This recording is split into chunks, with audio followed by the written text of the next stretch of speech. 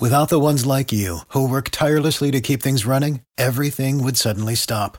Hospitals, factories, schools, and power plants, they all depend on you. No matter the weather, emergency, or time of day, you're the ones who get it done. At Grainger, we're here for you with professional-grade industrial supplies. Count on real-time product availability and fast delivery. Call, click Grainger.com, or just stop by. Grainger, for the ones who get it done. Every team, every topic, everywhere. This is Believe. Throw me the ball and watch what I do with it. We got Bow Wow in the house. My man Lil Zane, Lil Wayne, Sammy sing to me. Strike one, caught you by surprise. Strike two, right before your eyes. Straight, this one's to the wall. Ain't no fun like a game of football. What's up, everybody, and welcome to another episode of Believe in College Baseball. We are your hosts, Alan Sazin, Orlando Razzo. You can listen to us on Spotify, iTunes, Stitcher, TuneIn, Google Play, and Luminary. If you like us, leave us 5 stars. If you don't like us, don't leave us 5 stars, but please tell us why. Subscribe, comment, all of that good stuff. We have a great show for you today, and Orlando is going to get into it by introducing our wonderful guest. Orlando, go ahead. We now welcome on a very, very special guest. We're not going to say he's the most special guest because that would be disrespectful to our other guests, but he's for sure top 3 of our 3 guests. And he's one of the greatest baseball minds, not just in the country, but I think a lot would say in the entire world. One of the best coaches in the country, by all accounts, one of the best humans in the country. Coach Eric Valenzuela of Long Beach State. Coach, thank you so much for joining us. We're so happy to have you. Jeez, man, that was unbelievable. I disagree with all of that probably, but I am pumped to be here. And Alan, Orlando, thank you for having me. And it's an honor, guys. So I'm pumped to get after it and learn from you guys and share kind of our story and yeah, this is great, man. I'm pumped to be here.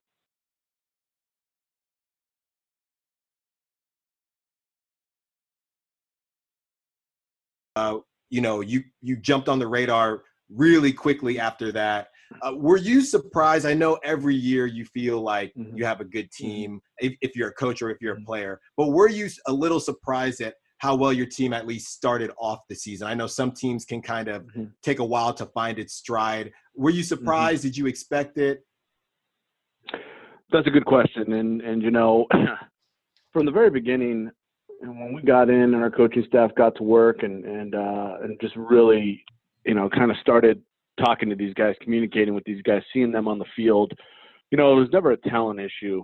These guys were super talented, and the previous coaching staff did a great job of recruiting these guys, and they're all good kids, and they work hard. The reason for the past couple of years is I don't know. I mean, it was a really good group, and so we didn't really talk much about the past. We just wanted to move forward and just coach these guys up and. So going into the season, I felt like we had a really good fall. I felt like there was a lot of different dynamics to our group. I felt like we were, we could be offensive as far as having some power, being able to run, being able to execute. I thought we played good defense. We had a lot of depth from the defensive side of things. I questioned just the depth of our pitching a little bit. I felt like we had good starters. And a couple good relievers. We had a lot of inexperience and we didn't have a lot of arms. So just the number of arms was something that I just wasn't used to. And so, yes, there's always question marks. I mean, you want to go into being positive, and I felt like our team was good, but I also felt like, wow, you look at our schedule. I mean, we're opening up with Cal, and then we got Wake Forest, and then we got Mississippi State, and then we got a tough, Xavier team who was going to be battle tested because they played really tough. They played a really tough schedule leading up to us. And then going on the road to Tulane. So you just kind of never know, how it's going to play out. And, so surprised, I would say probably, a little bit probably, just with the, how we can, but again, we were at home as well. And Blair Field is a very difficult place to play. I mean, you have to, you have to do a lot of things right. You got to pitch, you got to throw strikes, you got to play great defense. You know, it's not going to be a lot of offense. It's not going to be a lot of power hitting and home runs and things, especially at night. And so, hey, I was just fired up with these guys' energy and their passion, and I just felt like, you know, we just kind of got it rolling a little bit, and they just got confident, and they just they played together, they played loose, and hey, I'm you know, bummed out that we couldn't finish it, you know, but it is what it is, and we got a good group coming back, and pretty much the same team with some added monsters, so we're pumped. Yeah, no, definitely. And I know exactly what you're talking about when you talk about, you know, Blair Field, because I think I did a showcase there back in the day, and I was in high school, and I never felt like I needed to get in the weight room more until I showed up to that field. And yeah, so I know exactly what you're talking about. But, you know, kind of leading into what you were saying, obviously, what we're dealing with now, the coronavirus has affected everyone. You know, we try to make this a space where, you know, people can think all on the good things, but the fact of the matter is it's a part of everything, you know? So Orlando was telling me before the show that your team was actually in New Orleans when a lot of everything went down. Can you walk us through kind of that process and how everything happened and how you're dealing with the team now? Absolutely. So, you know, so you're talking about that kind of Wednesday of that week. What were we talking here 2 weeks ago?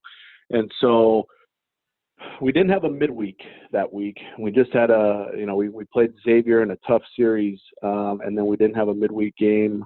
Actually we did, I'm sorry. We played San Diego State. And then, you know, we're getting ready to leave on Thursday. I'm on the phone with my athletic director back and forth, in communication with the president and amongst team doctors and things. Just kind of, it hadn't really blown up yet. Like teams just hadn't, you know, decided not to play. It just hadn't happened just yet. And so we had communicated, and we were, you know, one of two West Coast teams flying out to, you know, far. I mean, it was us, and Fresno State was flying out to Oklahoma State. I believe it was Oklahoma State. And so I had been in contact with Coach Batesville too at Fresno State, just seeing kind of what they were doing. And, you know, basically it just came down to, you know, are we going to be kind of the first ones to just shut it down and not make the trip? And you know, at that point there wasn't any restrictions as far as our conference or the NCAA. So, you know, me and our athletic director decided, hey man, I mean, let's go. I mean, let's get on the plane and let's go until they tell us we can't, you know? And so that's exactly what happened. And, you know, our flight was early. And so we left Long Beach at about 4:25 in the morning.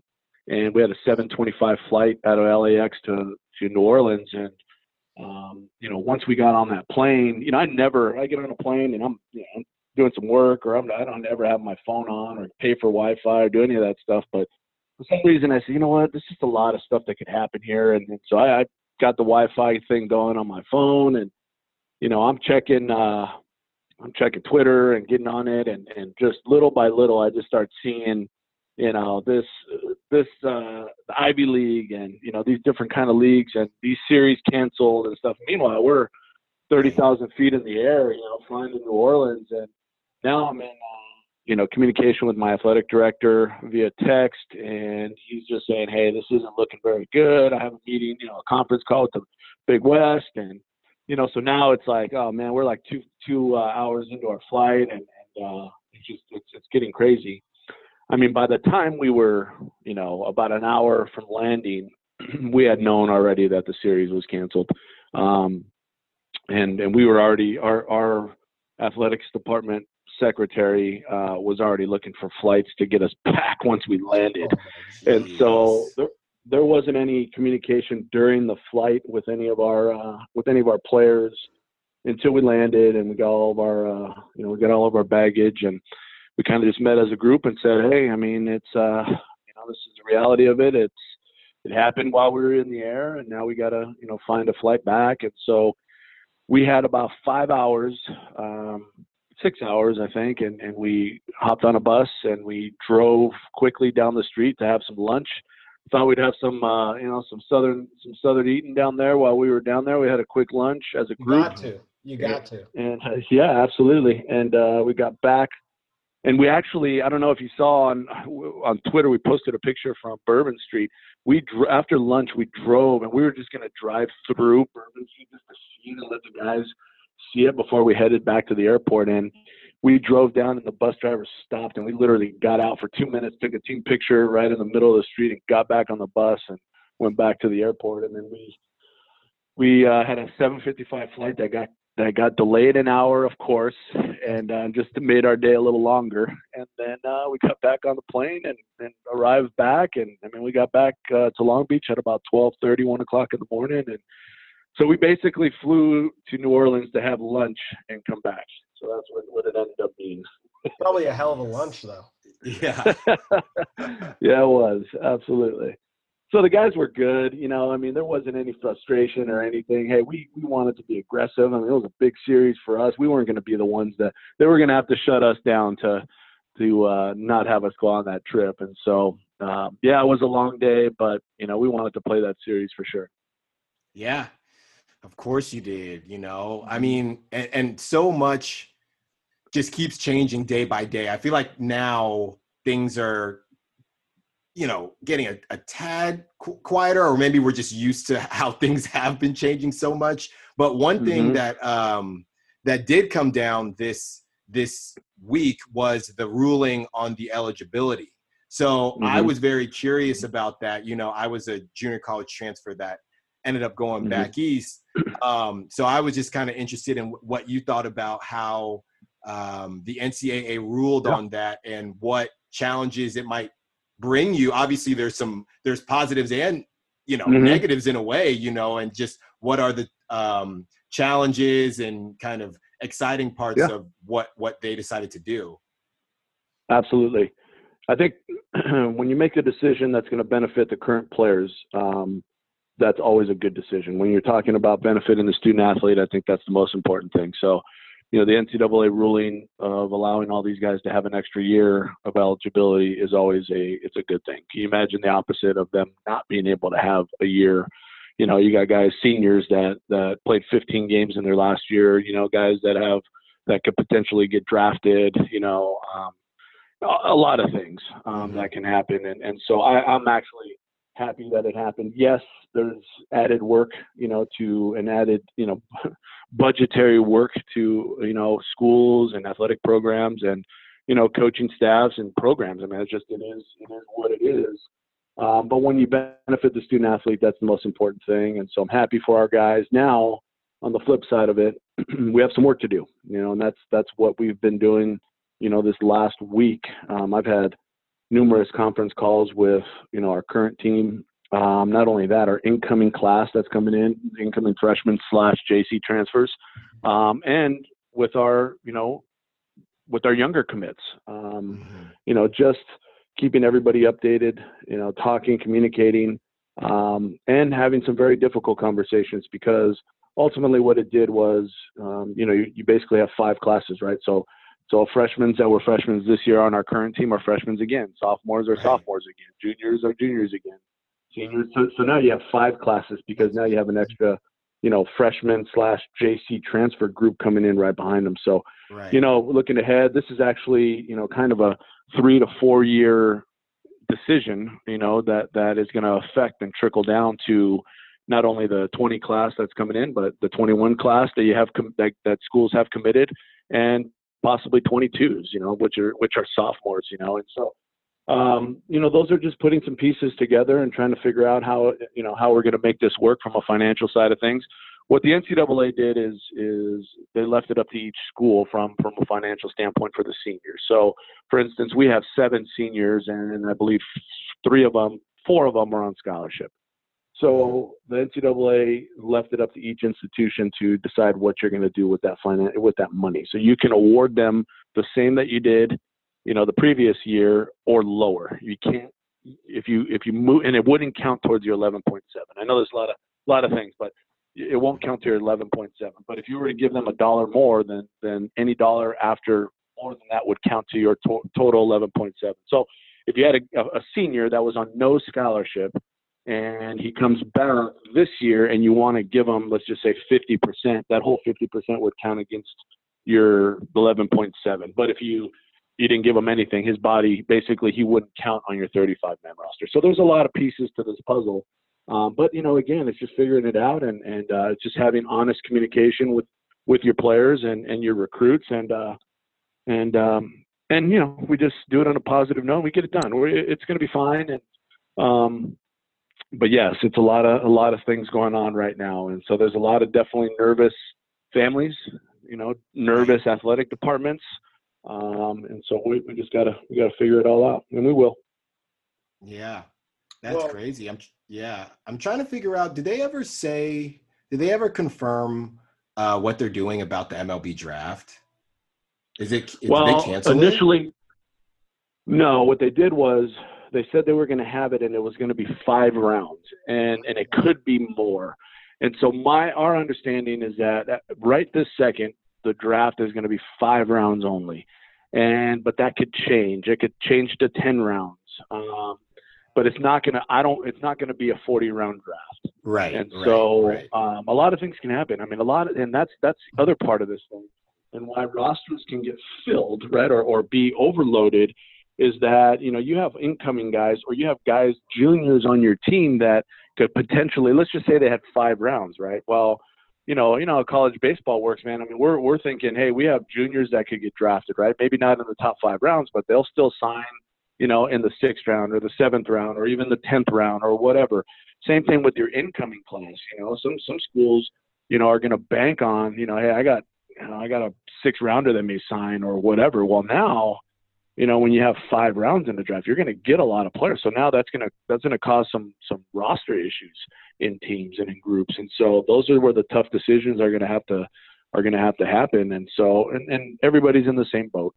And so that's what's difficult about it. And, we'll see. I mean, we have, quite honestly, if they do 5 rounds, I mean, we got 2 guys that are right on the cusp of that. I mean, we have 2 guys that are juniors yes. That's exactly what I was going to say. I was going to say, like, Seminaris is a guy. Yeah, there you go. He's right on that threshold of, is he a mid-round guy, or is personally, I would draft him in like probably the 4th round.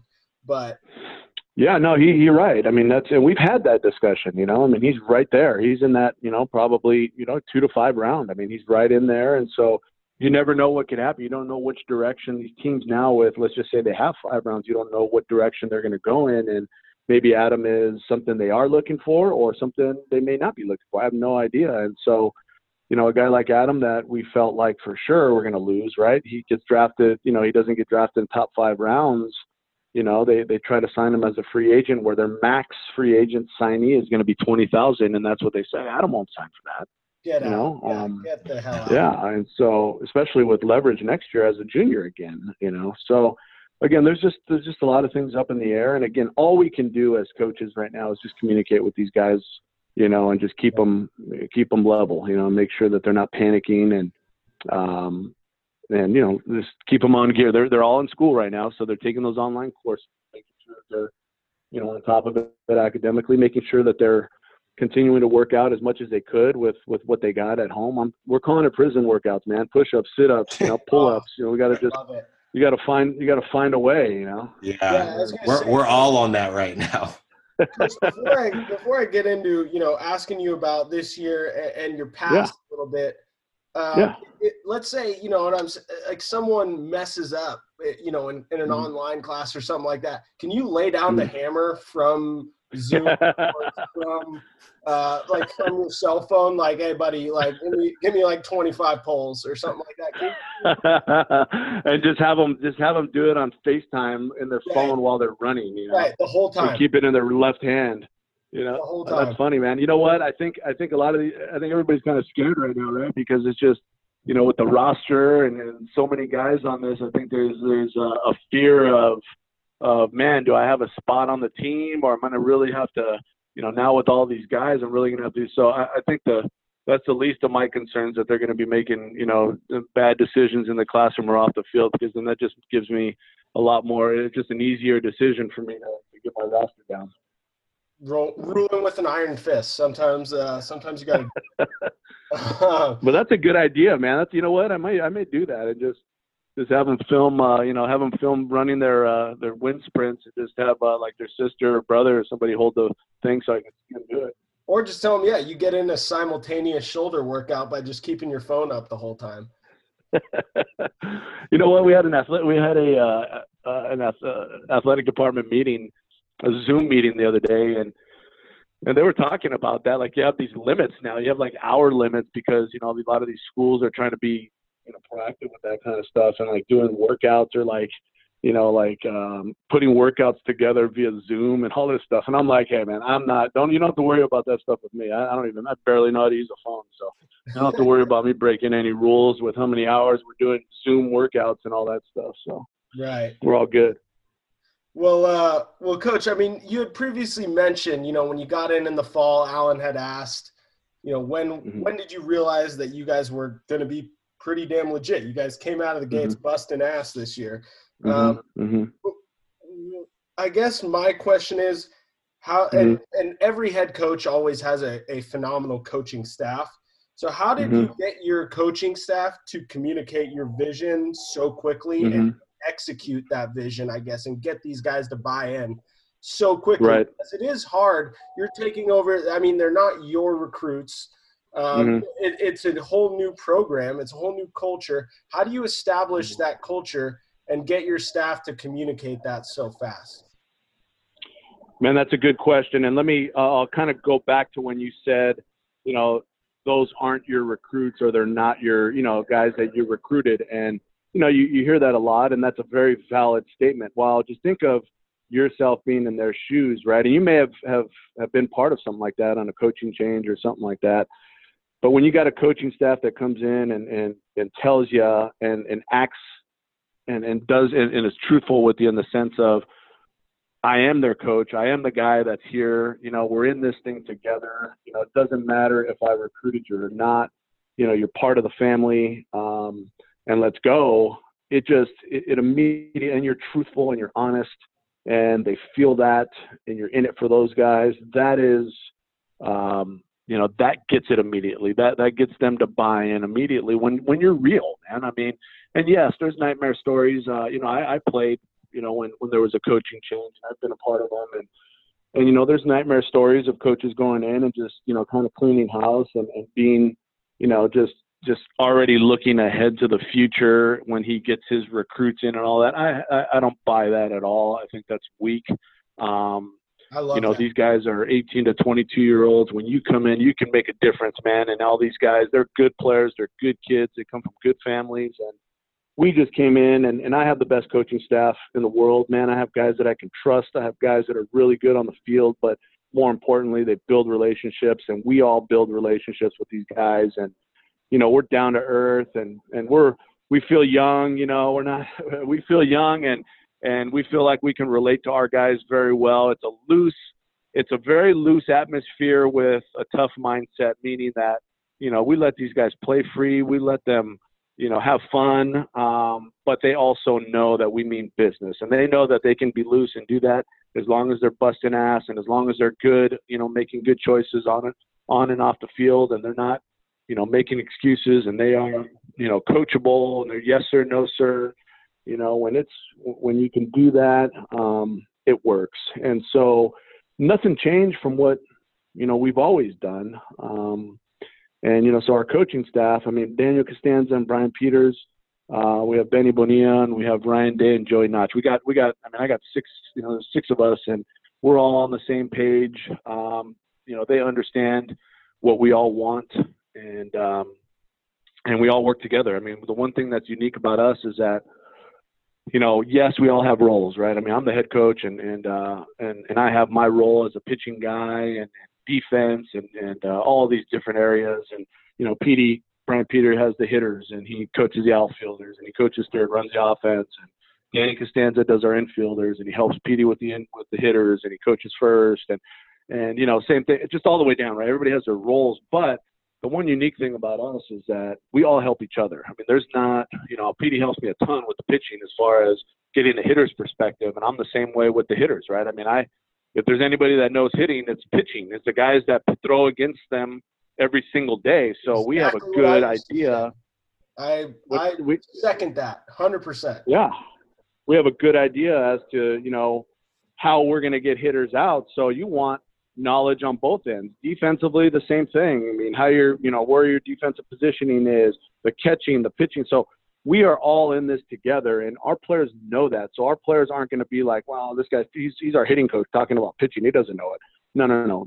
We're all coaches, and it makes us all better coaches. I mean, it makes my young coaches be able to, they could get another job somewhere, and it could be as an infield coach, a hitting coach, a pitching coach, and they're able to coach and do anything. We're baseball coaches. And so, we're all on the same page. And when you can do that, and when you have a staff that is all on the same page, and we're all in this thing together, and yes, hey, we'll get in our little ruts where we're going to get on each other a little bit, or at least, as a head coach, kind of do some things or say some things that, hey, I want to know why this is happening. I want to know how we're going to fix it, and what we're going to do together to get this guy better, and for him to not have a game like that, or him to get out of this rut, or whatever. But when you have a group that's together like that and respects each other and works hard and grinds it, the players see that, and they're going to feed off of that. And so, and you have to have energy. If you want energy, you want to have a team that has energy, then your coaching staff better have energy.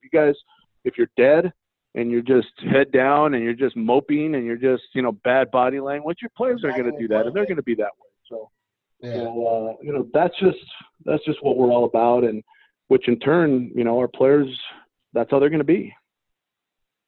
No, yeah, that's a phenomenal answer.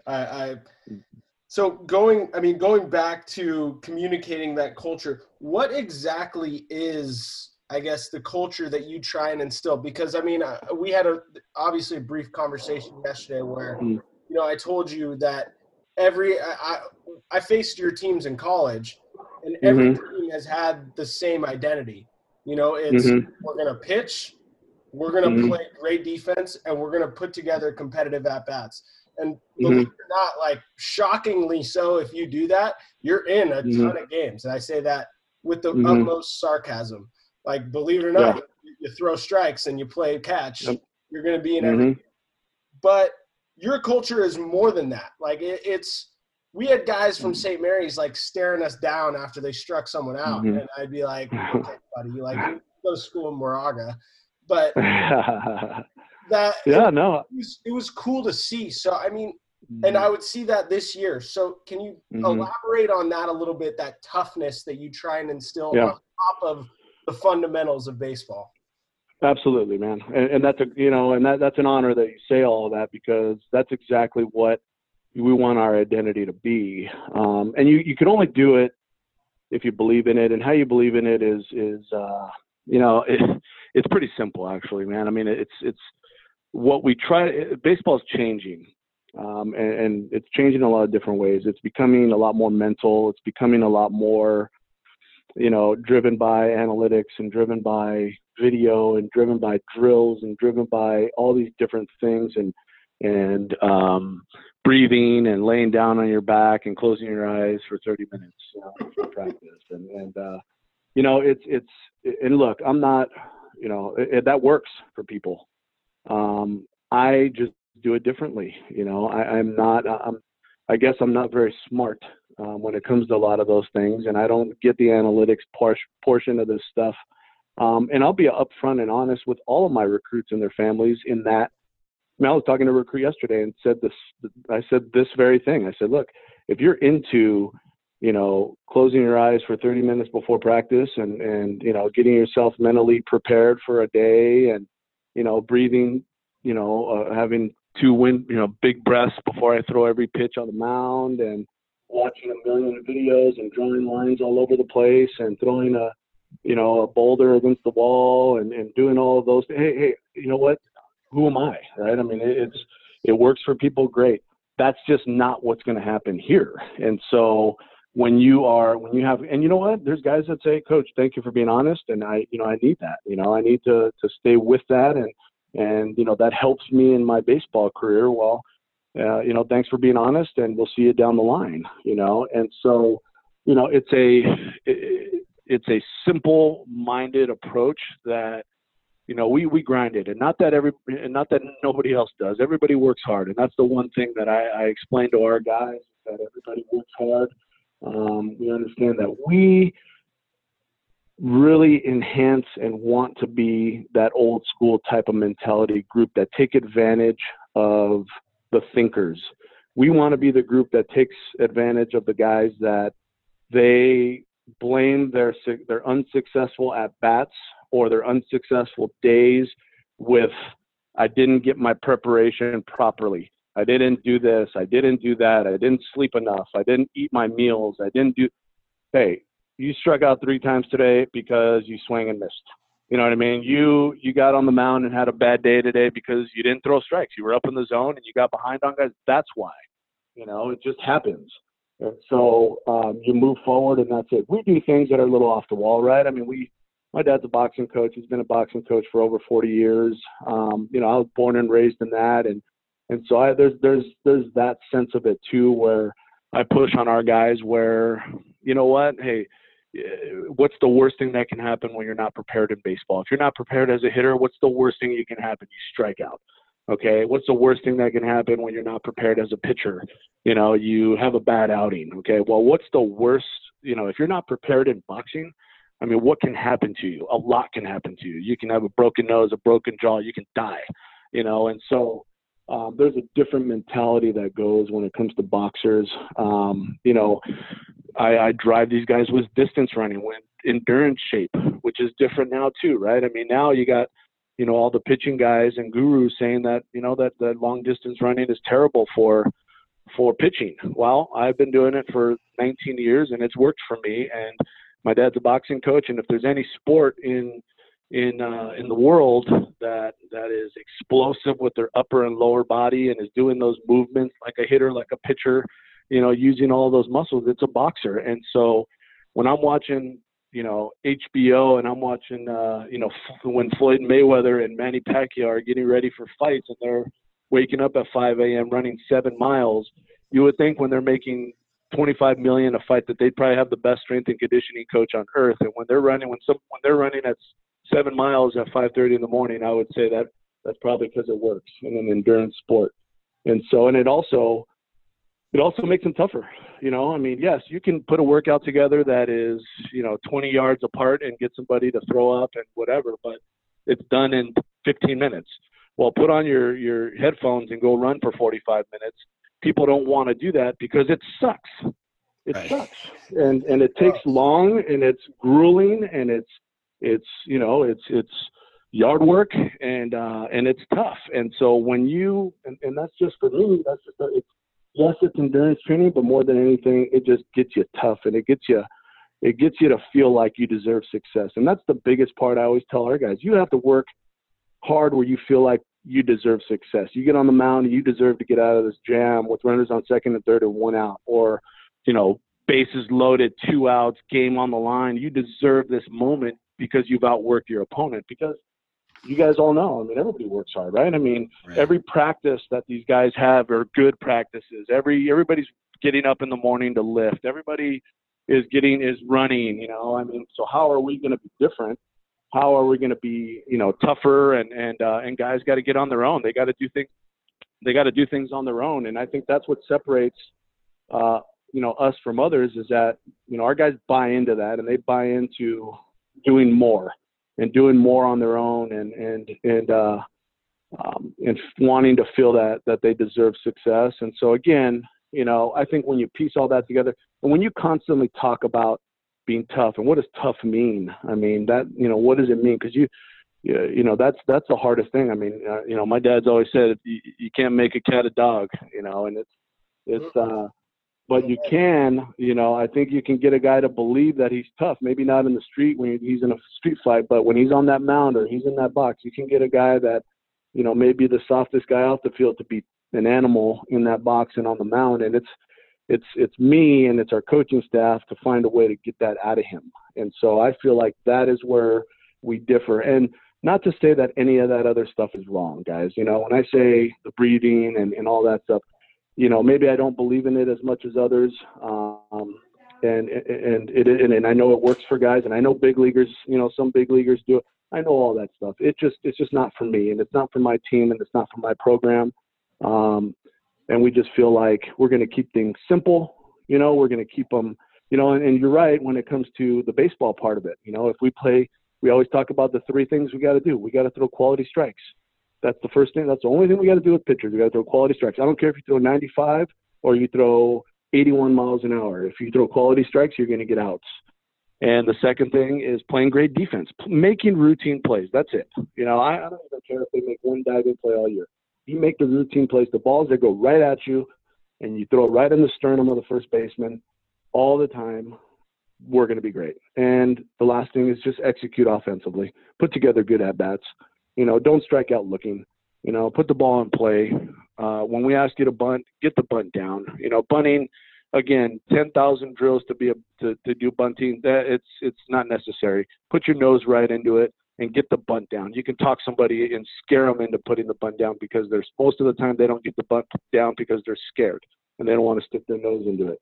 You know, and so execute offensively. When there's a guy on second base with nobody out, if you're a right-handed hitter, be late on the ball and hit a ground ball to the second baseman and get them over. You know, do your job. That's it. And there's nothing more. We're not asking you to hit 1 million home runs. We're not asking you to hit 400. We're just having you execute offensively. If we do those 3 things, we're going to win a lot of baseball games, and we have energy. And, you know, so that's kind of it in a nutshell, man. It's a lot, but it's pretty simple. You know, and again, you just create that mindset of toughness and who you recruit as well. You know, I think that these guys were tough before we got in here. So I think that's, you know, that wasn't a hard part, is to get these guys to play with a chip on their shoulder and be foaming at the mouth when they play a different opponent and play with their chest sticking out. And you know, but that's how you recruit. I want to recruit guys that are tough. We're different. And so we scare a lot of guys from not coming to play for us because we're a little much sometimes. And we tell families that, you know, I always tell families this: you got 3, you know, families look at us 3 different ways. They look at us like, man, this is how I raised my son to be this way and to not make excuses and to be tough and be an animal. I want him to continue to have that playing for this team. And then there's family number 2 that says, you know, I've raised my son to be, you know, a good kid and he's a good student and, you know, he's yes sir, no sir, but he's a little soft in certain areas. Man, I want him to play for this coach because that's the one thing he's missing. And then there's parent 3 that goes, oh, heck no, this isn't the right fit. My son needs to be with somebody that's going to, you know, love on him and put his arm around him and just tell him everything's going to be okay.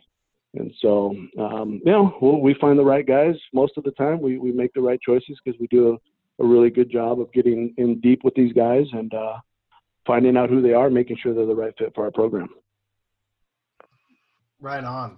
Well, I mean, Coach, you're getting me to want to run through a brick wall or just throw a bullpen right now.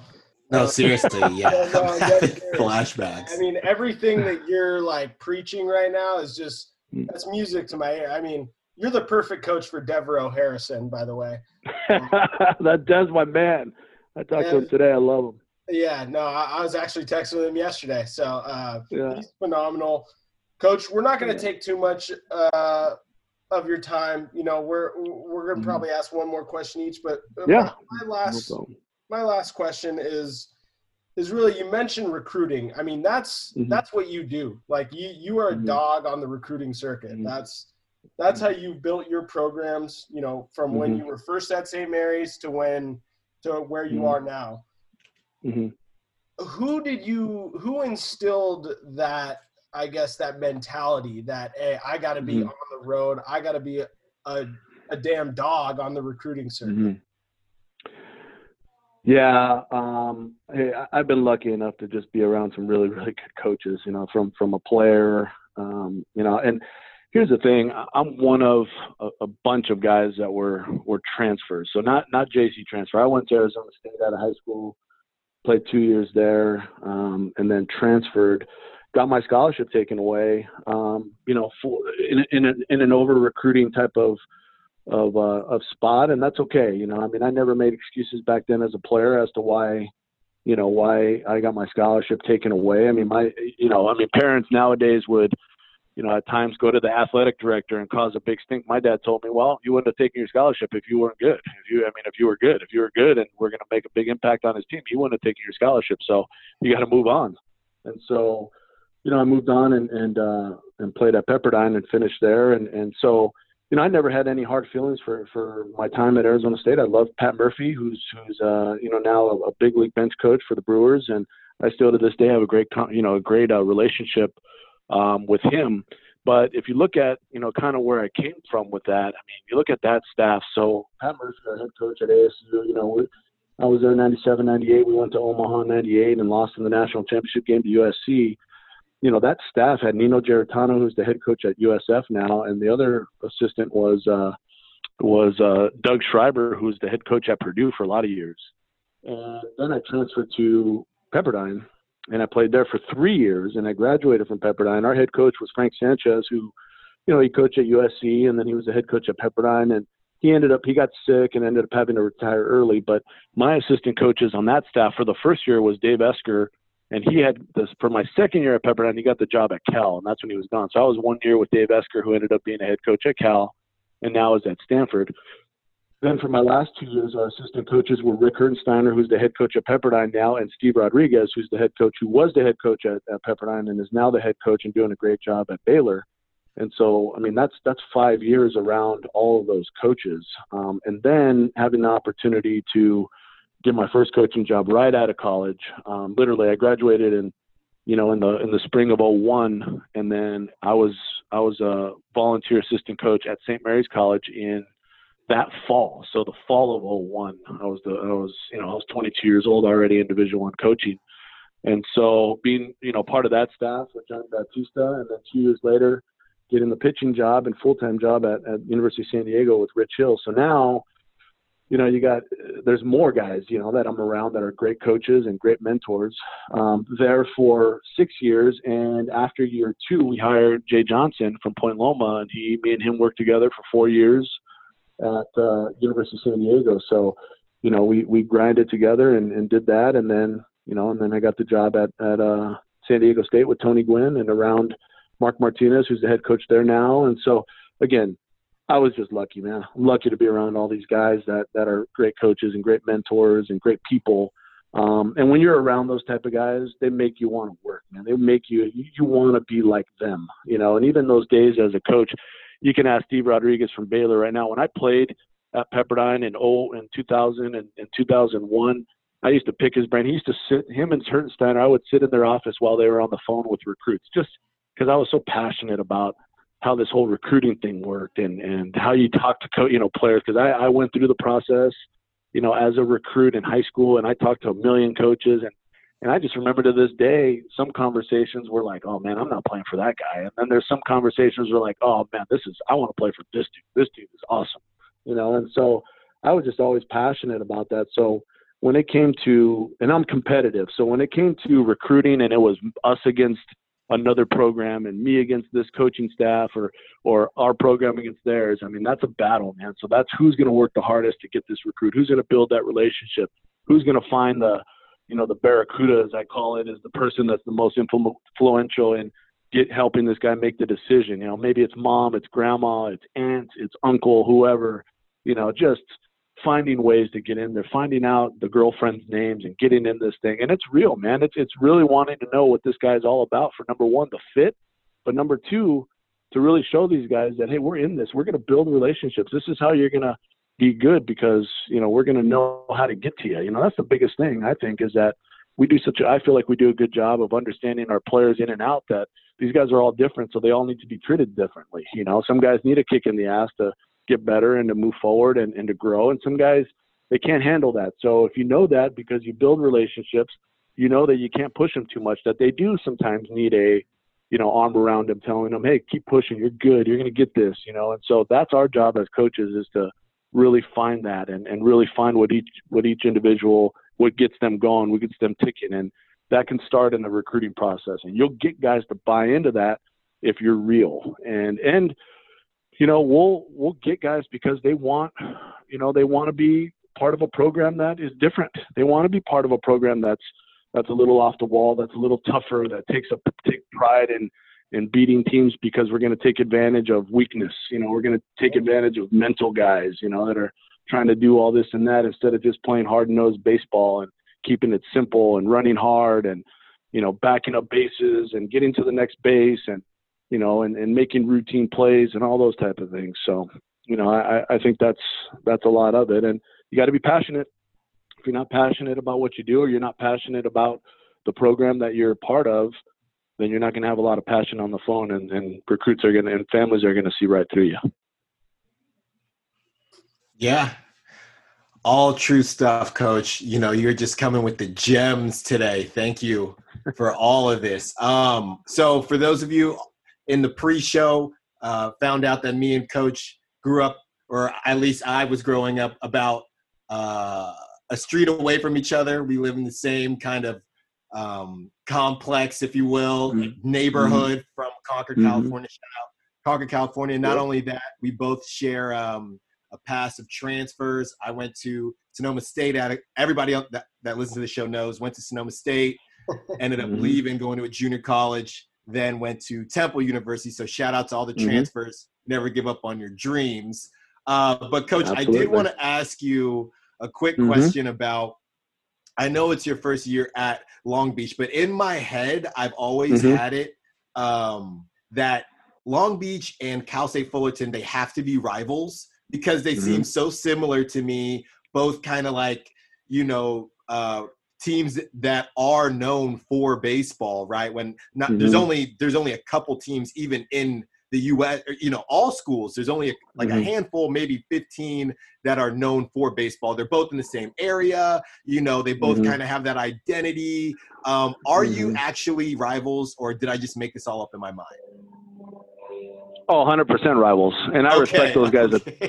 I respect those guys a ton. I've known those guys over the years. Baseball's such a unique sport in the sense, especially out west, where it's like they're your summer family, right? You're out recruiting and on the hunt for all summer long, and so you see all these guys and you build relationships with them too. But let's not get it twisted here. When we're into it with a recruit, I mean it's all about us and trying to get these guys over them. And obviously we have a lot of recruiting battles with them, and so we're always trying to get that edge and trying to do that. And so obviously coming here now, we want to get that thing rolling and have that rivalry skyrocketing. So I'm pumped, man. This is it's great baseball, and it's local. It's right here, Orange County. And we get after it with these recruits, and they do a good job, and so are we. So that's a lot of fun. And we didn't get to have it this year, so. Right. No, I'm glad, because I'm like, they have to be rivals. I just always thought that. And then I guess, the bonus question here, this is, we've been asking everyone this who has been on the show. So there's this new thing that's been going around. I know you've seen it, where the pitcher is wearing basically an arm sleeve, and they have the numbers. And they're getting the numbers from the catcher or the pitcher. It's a whole new system. Based on what you've told us throughout this show, I'm pretty sure we know how you feel about it, but we're going to ask you anyway. What do you think about that? Coach, let me ask you, since you've heard me for 30 minutes here and just yap away, do you think my pitchers wear the armbands to pitch or not? I'm going to go with a hell no. Coach, I'm going to go with a fuck no. All right. I think you're that absolutely right. If someone were to be wearing that on your team, you might rip their hand off. And you know what? I mean, there's going to be a college baseball coach that's listening to this, and their players wear it, and then they're going to beat us, and they're going to get one of those wristbands and throw it in our dugout. So we gotta be careful. But you know what? No, we don't. And you know what? A lot of the guys, look, here's the thing, man. Some of those things work.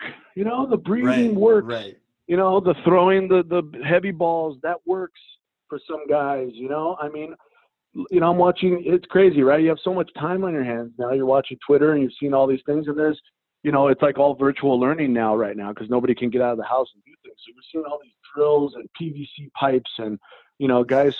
Hey, look, I'm not talking. Guys do what they do. We do what we do. There's probably guys that are going to listen to this and go, "This guy's just BS, man. This old school stuff doesn't work. He's outdated, and he doesn't, he's not allowing his guys to grow.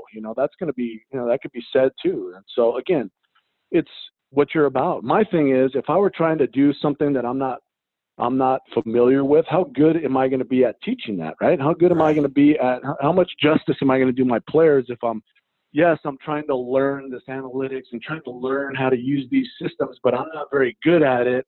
So how much benefit is that going to be for my players? What I do has worked for me. Yes, I continue to grow by experience and learning, how to get to my guy.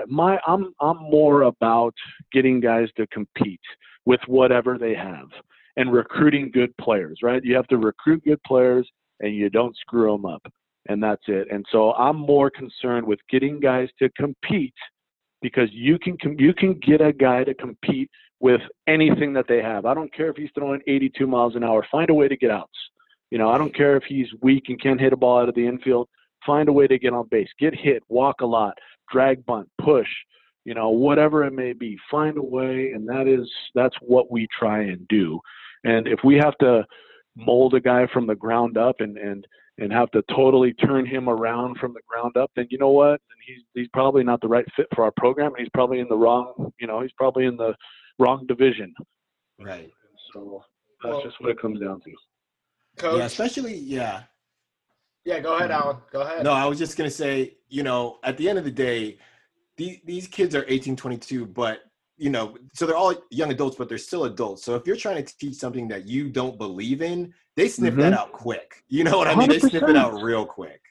Absolutely. Are you kidding? Absolutely right. That is right. And I believe in what we do. I believe that it works. We keep our guys healthy. Our pitchers, knock on wood, we haven't had any arm injuries in years and years. And I think a lot has to do with our endurance training. I believe that we run a lot. We get on, they run miles, and yes, we'll have our sprint work, and yes, we'll do our explosiveness, but 80% of it is getting on the road and run, and so I feel like a lot of pitchers break down at, when they do, it's because their endurance is down and their body, and yes, they may be explosive and that arm is on fire and it's blowing through, but their body and their legs are tired and they're not in shape and they blow out, and so that's just my opinion. My guys don't get hurt, knock on wood.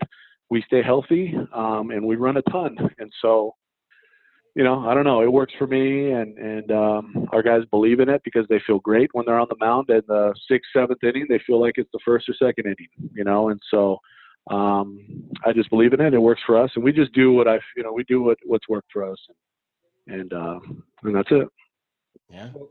Coach, this was a phenomenal time. I think I speak for Alan and myself. Definitely. When we say this was awesome, this was better than we could ever even imagine. I appreciate it, man. This is fun. It's fun to talk, man. It is, because it's just different. It just I like.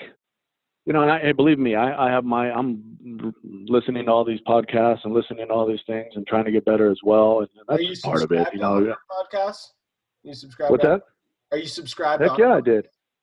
Absolutely. Oh yeah, friend of the show. Big time. Friend of the show. 100%. And yeah, I mean, this is a great thing. And hopefully, you just, it's just like, when you're coaching, and you hopefully, you get one person to get better or to learn something. And same thing with me. When I listen to these things and I hear other coaches and other leaders or whoever talk, you want to take something out that's going to be good and be useful for your team and be useful. And it might be useful for one player and go, man, that could work for this guy, or it can work for the whole team. It can work for the program. It can work for me, and that's what this is all about. So I appreciate you guys. Of course. And look, this is turning into, this is probably can be used as a recruiting tool for you as well. I mean, anybody who heard this, they know what they're getting in. So this is good stuff. Yeah, I don't know if that's good or bad, man. It might be, hey, we've been recruiting this guy and he loves us, but now he hears this and he's like, oh no. Then you know what? I know what you would say. I know what you would say to that. He wasn't the one for you then. He wasn't. Yeah, I'd say, yep. I'd tell him to go get hugged by some other coach. Plug and play, baby. Plug and play. That's how we do it. Yeah. Well, Coach, I mean, I just want to let you know before we step out here, we're officially. By the way, you're welcome on anytime. Literally anytime. Oh man, I love it. Like Absolutely, anytime- man. Whenever you guys are bored, let's go. We can do it, man. We can talk other things too, man. I mean, current events, whatever you want. Oh, I mean, we could go on for hours about boxing, probably. 'Cause I'm a big boxer. Are you kidding me? That's like my passion. Oh, I'd rather watch a prize fight than watch Game 7 of the World Series, man. That's Coach, all Fernando Vargas, born and raised. back in the day when I was a kid, my favorite boxer. What's that? Fernando Who is Vargas. it? Oh, I love Fernando Vargas. I would go and, my dad was an Olympic coach, and he coached a lot of USA stuff in Colorado Springs at the training facility and doing all that stuff. And Fernando was one of the guys that he used to help out a ton. So we would go to Vegas, and we go visit his gym and see his sons and that kind of thing. Because now he's training his boys. But yeah, are you kidding me? I used to have the Fernando Vargas haircut. Are you kidding me? Back in the day, man, the bald all the way, except just have the bangs. I mean, that was like my college deal, So he was one of those guys I looked up to too. That's awesome. Well, my dog's name. I have a 1-year-old boxer. His name, of course, he's a boxer, and his name is Hagler. Wow. So he's named after Marvelous Marvin Hagler, who was a middleweight champion of the world in the 80s. Wow. I love it. I love it. I love it, Coach. We're officially Team Long Beach over Team Fullerton. There you go. You got it right. Rivalry. You're obviously home of Snoop. Don't forget, it's the home of Snoop. Oh yeah. Right. Oh yeah. The beach. Come on. Yeah, absolutely. Snoop, Sublime, all of them, man. Yeah, absolutely, Jeez. Coach. All right, guys. Thank you very much. Yeah. Thank you again. Thanks again. Appreciate it. You're welcome on anytime. Take care. Stay healthy. Tell your family stay Same healthy. here, guys. I appreciate it, guys. Thank you for having me. All right. Thanks. All right. See ya. You guys just heard a phenomenal interview with Long Beach State Baseball's head coach, Eric Valenzuela. If you would like to advertise with us, email believe@believe.com. We are welcome to any advertisements with open arms. We're a very welcoming group. So email believe@believe.com. We'd love to have you. Thank you. For the ones who work hard to ensure their crew can always go the extra mile, and the ones who get in early so everyone can go home on time, there's Grainger, offering professional-grade supplies backed by product experts so you can quickly and easily find what you need. Plus, you can count on access to a committed team ready to go the extra mile for you. Call, click Grainger.com, or just stop by. Grainger, for the ones who get it done.